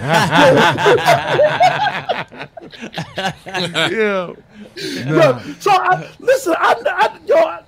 I do a little bit of the things that everybody do. Yeah. I just don't need to do it every weekend or every month. You understand? Of course not. It's good. It's good. Those things are for periodic times, man. Exactly. You know what I mean? Yes. And you can't just turn that into a regular routine, because then it loses its effect. Exactly.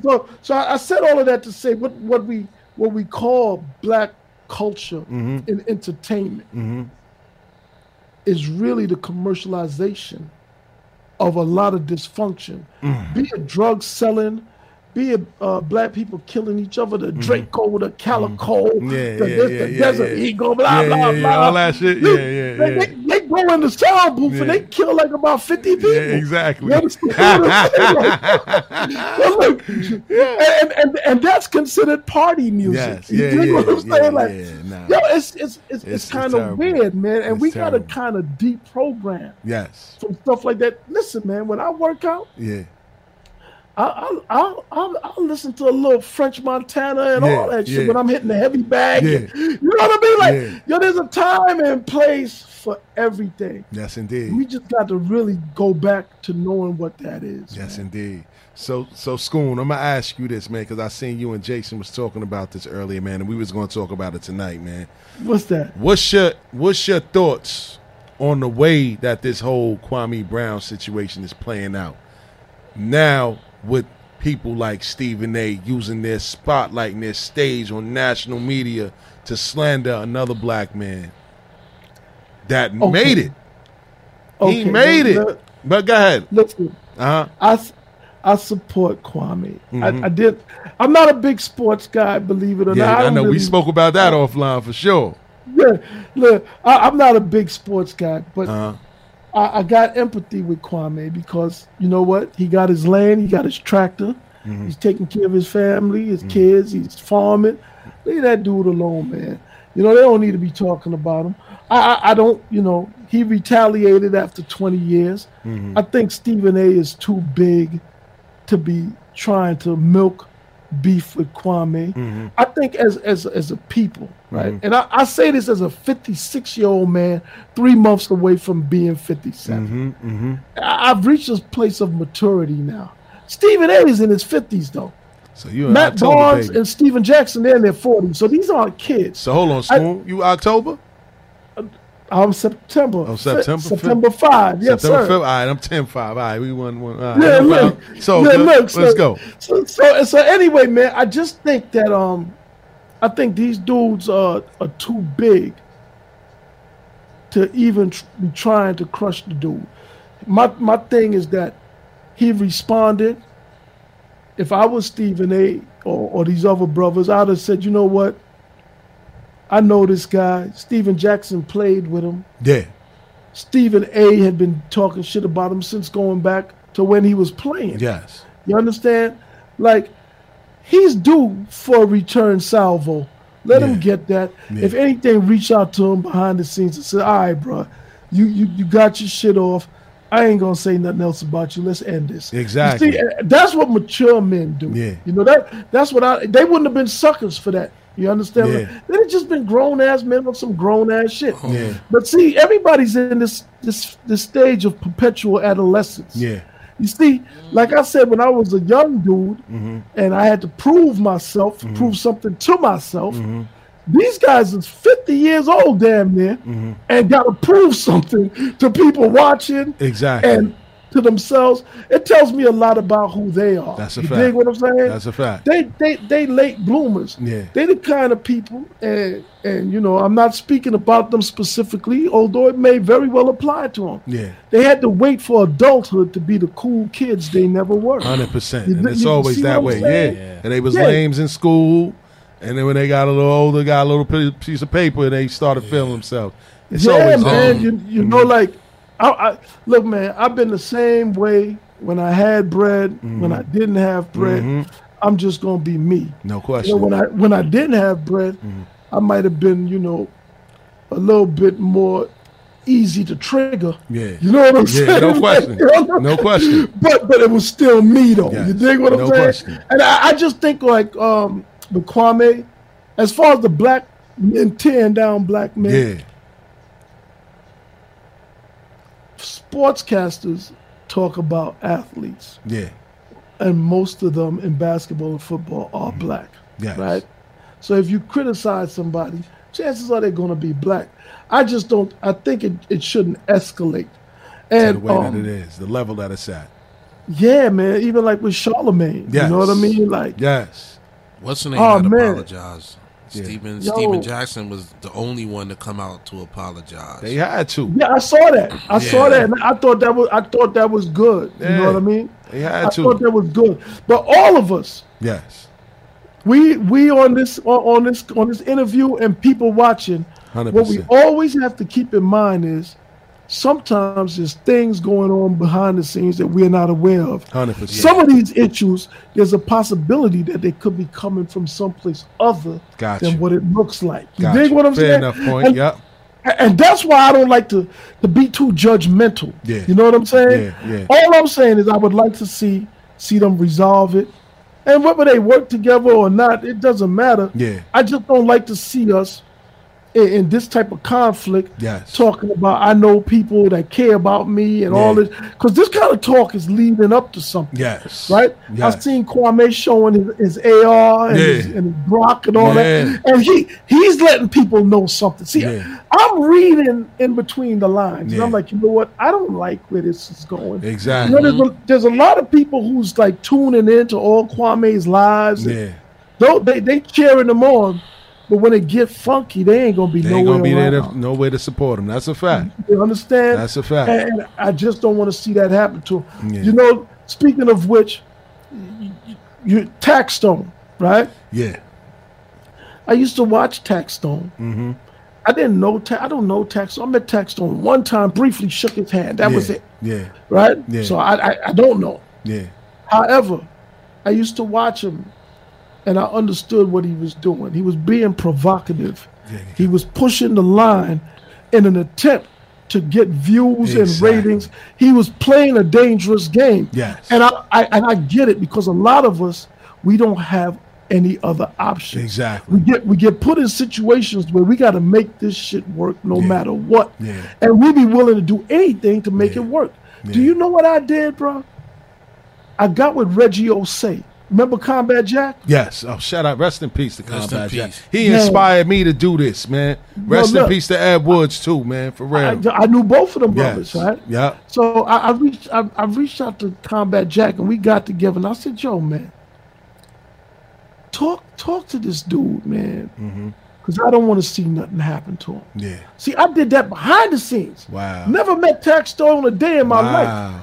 I genuinely don't want to see us go against each other. Yes. Because what happens is we're so tribal in nature that it turns into something bigger. Yeah. We saw this with the East Coast, West Coast nonsense. Yes. And yo, man, there's no way in hell that black people across the country were not liking each other over some fucking rap bullshit that lined the pockets of Clive Davis and Jimmy Iovine. 100%. You understand? If you think Diddy got all that money or Suge got all that money, think again. David Geffen. You know what I mean? Yeah, like, yo, facts. It's like I just hate to see us be so eager, not just to say something about each other, but to destroy each other literally, man. Like, you know, if you saw the interview I did with Jason, I said, yo, these dudes don't fool me, man. Yeah.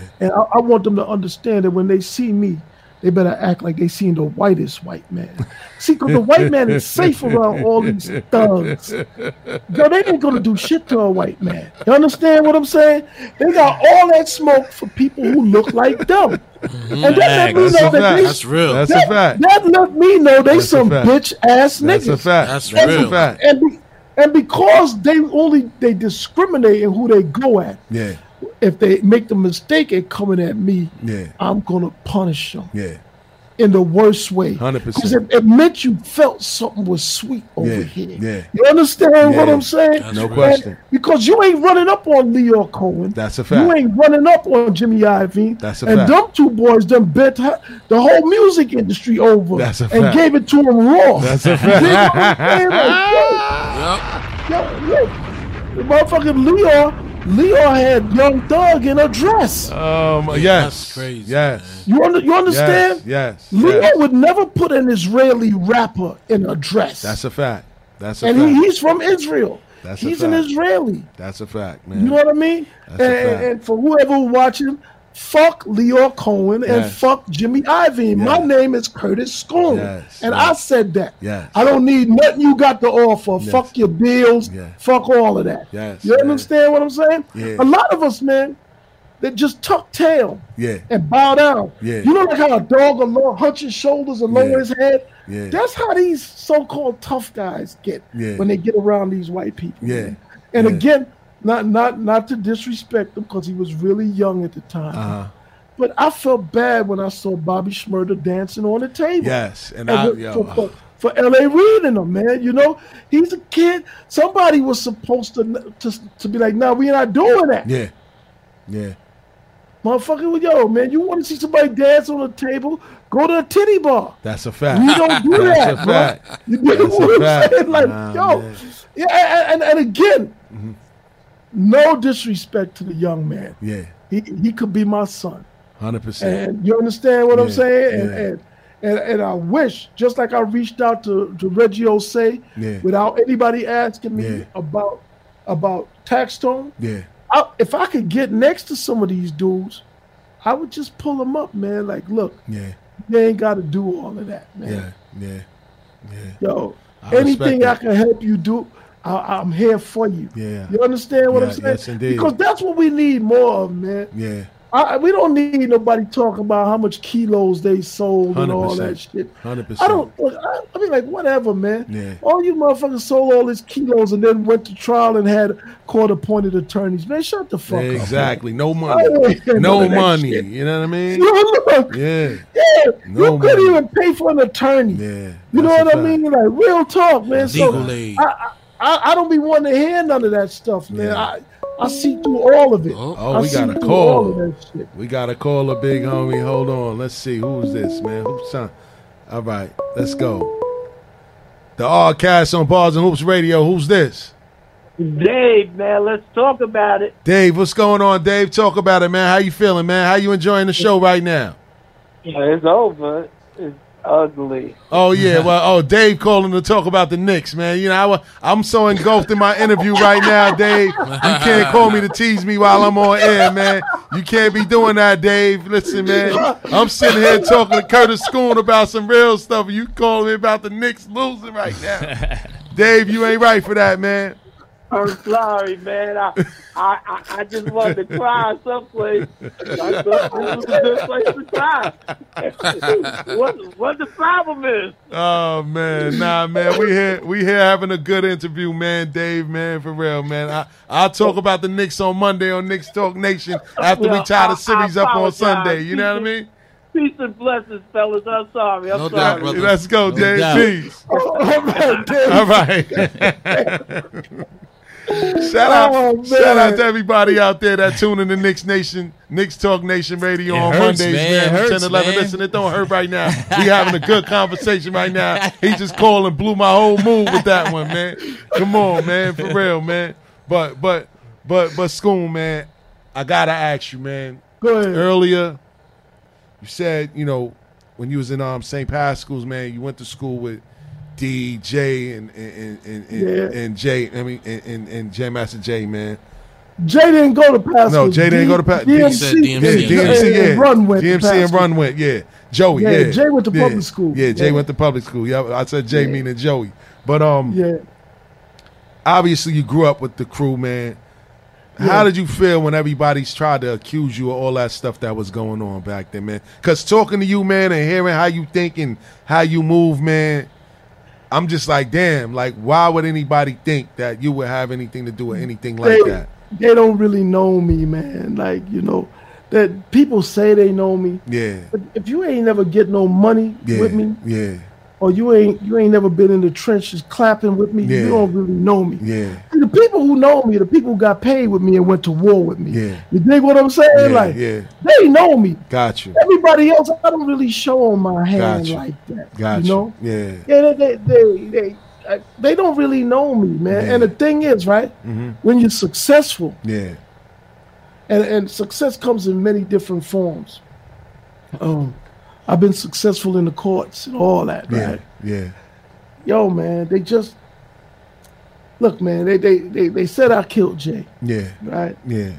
And they didn't know nothing about nothing, man. Gotcha. It came out of an incident that happened like many years earlier in '96. Okay. Right. Yeah. I had a conversation with Jay in 192 in the playground about a couple of dollars or something. Okay. And while I was talking to Jay, this cat was like squaring up like he was there to make sure Jay was good. Like, you know, I move by myself, man. Like, you know, you see me by myself, I'm always by myself, and I'm ready to go by myself. You dig? Yeah. So anyway, Jay, the dude posted up. And I seen like this nigga acting like he's security or something. So I did something brash at that moment. Yeah. But it was broad daylight and a lot of people seen it. I got you. They misinterpreted what I did because what I did wasn't really for Jay. We were having a conversation, me and him. Got you. Right? Yeah. But what I did was to check the dude that was acting like he was going to make sure Jay was all right. Got you. My thing was like, you going to make sure he all right. Who's going to make sure you all right? You dig what I'm saying? Yeah, I got you. So after that, it became kind of public that there was some kind of issue. But that was in '96. Jay got killed in 2002. Yep. 100%. You see? Yep. And people looked back at that incident. Oh, okay. And said, boom, boom, boom. Got you. Also, I ran with a rough set in Hollis. Got you. It wasn't many of us. It was like 4 of us. Yeah. And when one went to prison and something happened to the other one, at one time I was holding things down by myself. Understood. And that was really my coming out party in 1985. Because when people was gone and it was just me, dudes thought it was like, yo, now he by himself. Understood. And what I did, understanding the psychology of power, rather than lay low, I turned up. Got you. I went harder than I ever went. Got you. That year. Got you. So they started thinking like, you know what, a dude was maybe a little crazy or off or something. I don't know, you know, but I look, man, it's calculated chaos with me. You dig what I'm saying? Understood. Like, yo, that's just how I do it. So anyway, what I'm getting at to answer your question is that I had a little reputation. Okay. Understood. Period. Understood. And that's why people believe that. You understand what I'm saying? Like certain things that happened, I had been blamed for things that I didn't even do, didn't know anything about. That wasn't the first time. Yeah. You know, but they wanted answers so bad, and the people in the studio who were aware of certain things from the past, they threw my name out there to throw a curve. And, and it worked. It brought them some time. Yeah. Look, and you know Almost what, man? 20 years. All the things we talked about from, we didn't even mention the book Queens Reign Supreme. Let's go. That's my book. Yes. You know what I mean? Yes. Yes. So I'm accused of killing Jam Master Jay in 2002. Right? Cats was trying to line me up. You know, there was definitely a plot to smash me, and it wasn't coming from the people in the studio. Got you. You understand? Yeah, I understand. It was coming from some of those people connected to those labels. Understood. Because what a lot of people don't understand is that Edgar Bronfman at the time, he was selling his share in Universal Music. Yes, I heard you And definitely say this. Vivendi had owned most of the company or was buying them out. Yeah. And Edgar Bronfman was planning to take his money and go buy Warner Music, which he did. And Leo Cohen was the head of Def Jam at the time. Makes sense now. I understand. And he was under Edgar Bronfman. Gotcha. And one of the first things that was said when Jay got killed, they were blaming Supreme for it. Yes. And as they was blaming Supreme, it was tied to Murder Inc. and Irv Gotti. Irv and everybody, so whether true or not, right? Yeah. Just think of the optics of this. You got a company called Murder Inc. The CEO is Irv Gotti. And they're connected with a Queen Street legend named Supreme McGriff of the Supreme team. So, for the media and everything, this was a lot of juicy stuff right here. You understand what I'm saying? Understood. So who was worrying? Leo Cohen was worrying. Yes. Because whether true or not, this could jeopardize his standing with Edgar Bronfman. Understood. If you go back to the footage that night, Leo Cohen was outside the studio crying. Understood. Yep. And that cocksucker wasn't crying for Jay. He was crying for himself. Yes. You understand? Yes. Look. Yes. And yo, man. And Big D certified. Yeah. And I'm talking about Carl Big D Jordan. I don't want anybody to think I'm talking about the Big D from Corona. Got you. Not that Big D. Yeah. Because people don't know about Carl Big D Jordan from Hollis. Yeah. He's the father of one of the suspects right now, by the way. Yes. So Carl Big D Jordan, who had been working for the Queens DA's office for close to, since like 1980, 1981. Wow. He was told, somebody gave him my name, and he gave my name to Leo, and he gave my name to the police. Wow. That's crazy. See, and the person who gave him my name, they played him because they knew he was an informant. Wow. And one of my favorite chapters in The Art of War is the use of spies, where you give reverse spies misinformation so they can go tell it. Yes. And Big D got played like that. Yes. But you understand what I'm saying? Look, I don't know any of this. So you got Leo, who's glad to hear a name not Irv Gotti or Supreme McGriff. Got you. Because his career was on the line. Got you. And before you know it, within 24 hours, everybody is blaming me. Understood. Now I see. You dig what I'm saying?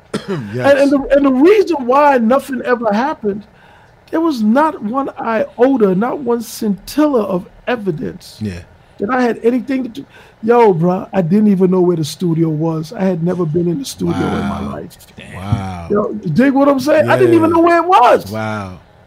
And who the fuck in their right mind is going to go to a studio a block away from the 103rd precinct. Exactly. Right around the corner. It's right around the corner. Come on, man. Yeah. Look, man. You're right. I'm not. You understand what I'm saying? Yeah. So I get it. There was a lot of different people, and when the commotion was going crazy, and this too, I want to say, yes, as a community, we always talk about incarceration. We always talk about, this brother been in jail for 20 years. Yeah, we always glorify it. Yeah. Oh, do you know how he went to jail? False testimony. That's right. Somebody always recants their testimony. Yeah. And that person is 9 times out of 10 black, just like them. Yeah. You see, we do it to ourselves. Yep. All the we time. talk about stop and frisk, but we don't talk about how quick we are to dial 911 on each other. Exactly. That's a fact. Look, man, I pay these people no mind, man. They just be talking. Listen, man. You understand what I'm saying? Indeed. They just be talking. Yes, so anyway, indeed. look, man, they tried to sacrifice a lion instead of a lamb. And of course, I figured things out and worked my way through it. Yes. So then the next thing that happened was, I'm in Georgia. After I straightened everything out and got myself in order, I left New York because I understand the police. Yeah. If they can't get me for the J murder, they'll try to get me for something else. Just Understood. to put me on ice until they can build a case. Understood. Whether it be somebody in a holding cell with me to come out and say, yeah, he told me he did it, or something. Wow. This is how it works. You see, they close cases. They don't solve cases. That's a fact. That's a fact. This is how this shit works, right? Yeah. So I got out of New York, not because I was scared of anybody in the streets, but I understood how the police, I couldn't fight the streets with the police looking at me. Got you. So I left out of the jurisdiction. Yeah, I respect it, man. So I was thinking about how to parlay things, because I'm a firm believer that a blessing and a curse are one and the same, the difference being in the application. 100%. So initially this looked like, God damn, this is some bad luck. Yeah. But me being me, I was like, yo, how the fuck can I flip this shit?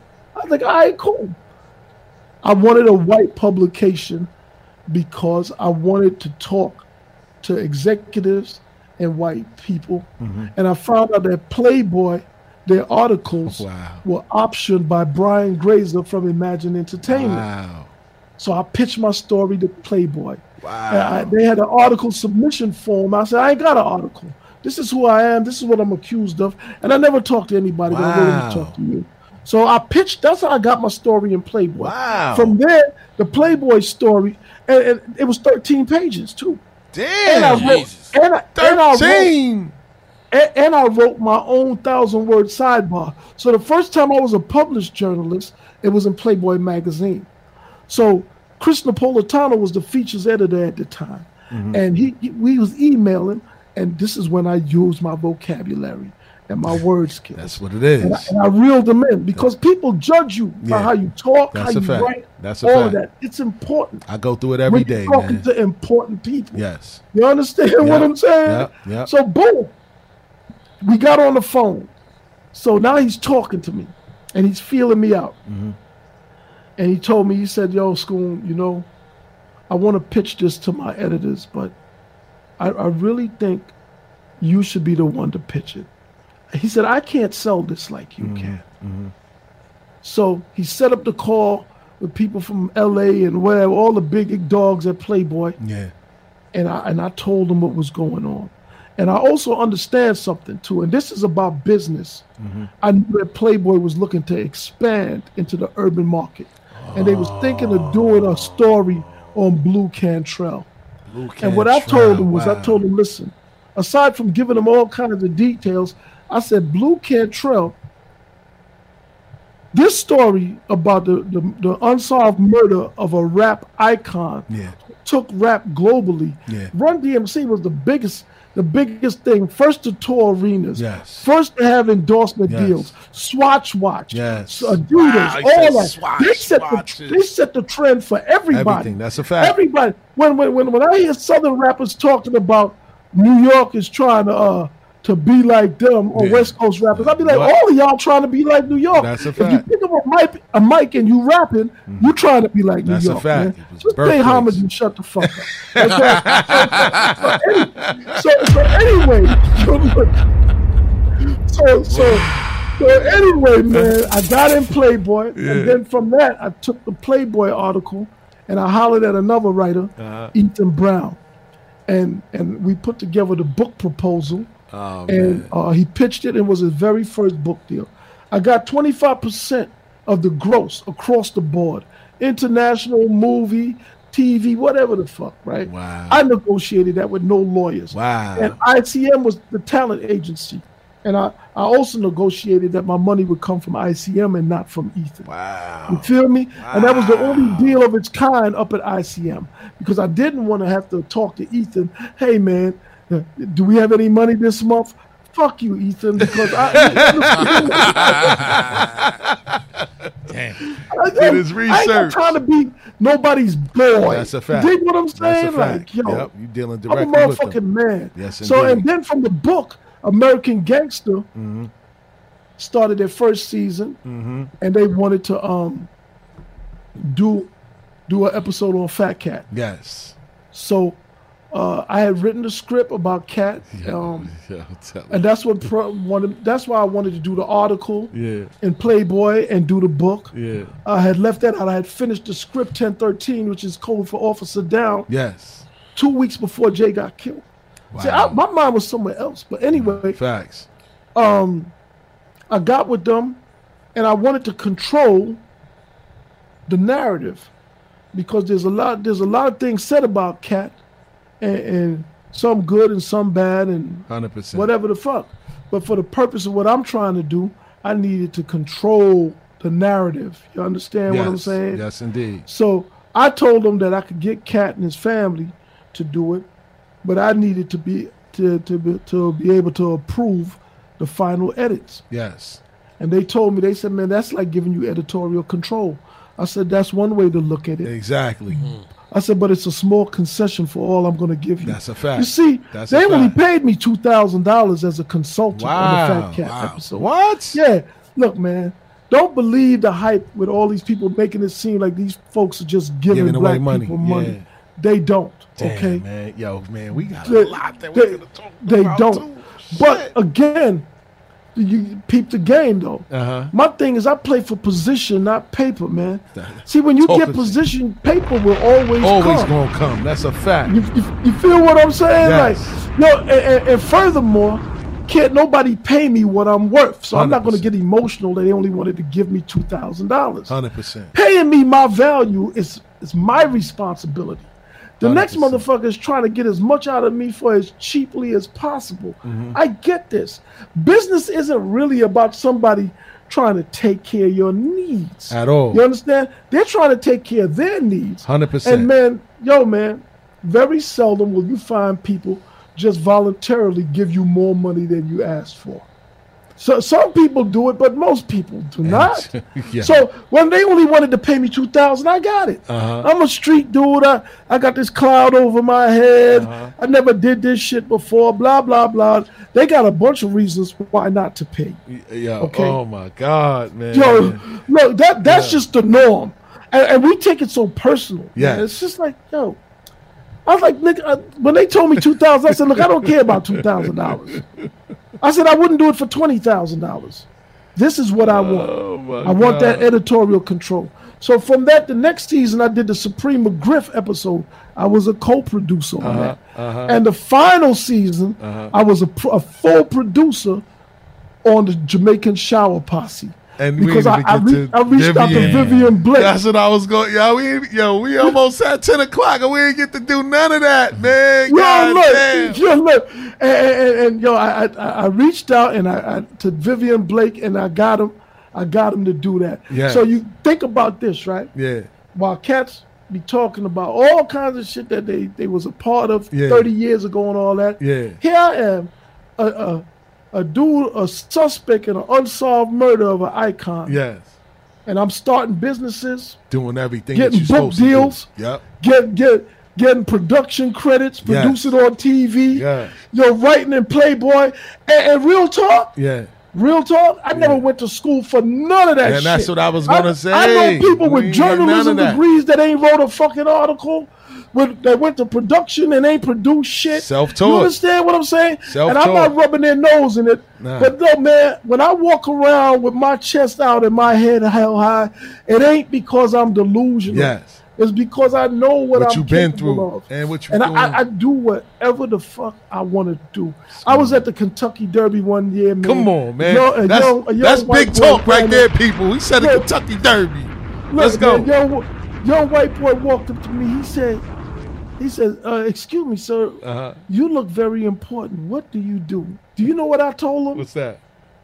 I said, any fucking thing I want. Damn. Shout out to School, man. Oh my God, man. So School, man, I'm mad that we already damn near at the end of the show, man. We gotta do another one. I don't know, man. One day I probably may fly down there or something. You know what I mean? Look. It's whatever, man. Yo, listen, I support brothers. Yes. I didn't know anything about your show. Nah. I didn't know who you was. You shot me an email. I said, what? I asked a few simple questions. He said, I like the name. He said, I like the name. I'll do it. Yo, man, and this is who I am, bro. Yeah. This is who I am. I respect it, King, man. I definitely respect it, man. I respect you, man. I respect your journey. Everything that you've been through, man. You're an inspiration to me. Because I ain't go to school for none of this. This is all self-taught. Came up with a concept, man. Got some good brothers to come along with me that believed in the vision. And here we are today talking to you, man. So you're an inspiration to me, man. I respect your story, man. And I aspire to get to that level, man, for sure, man. You know? Look, bro, I'm here. And anything I could do to help, just holler at me, man. Definitely, That's man. what I'm here for. See, I'm trying to move like a real elder. Yes, sir. Yes, sir.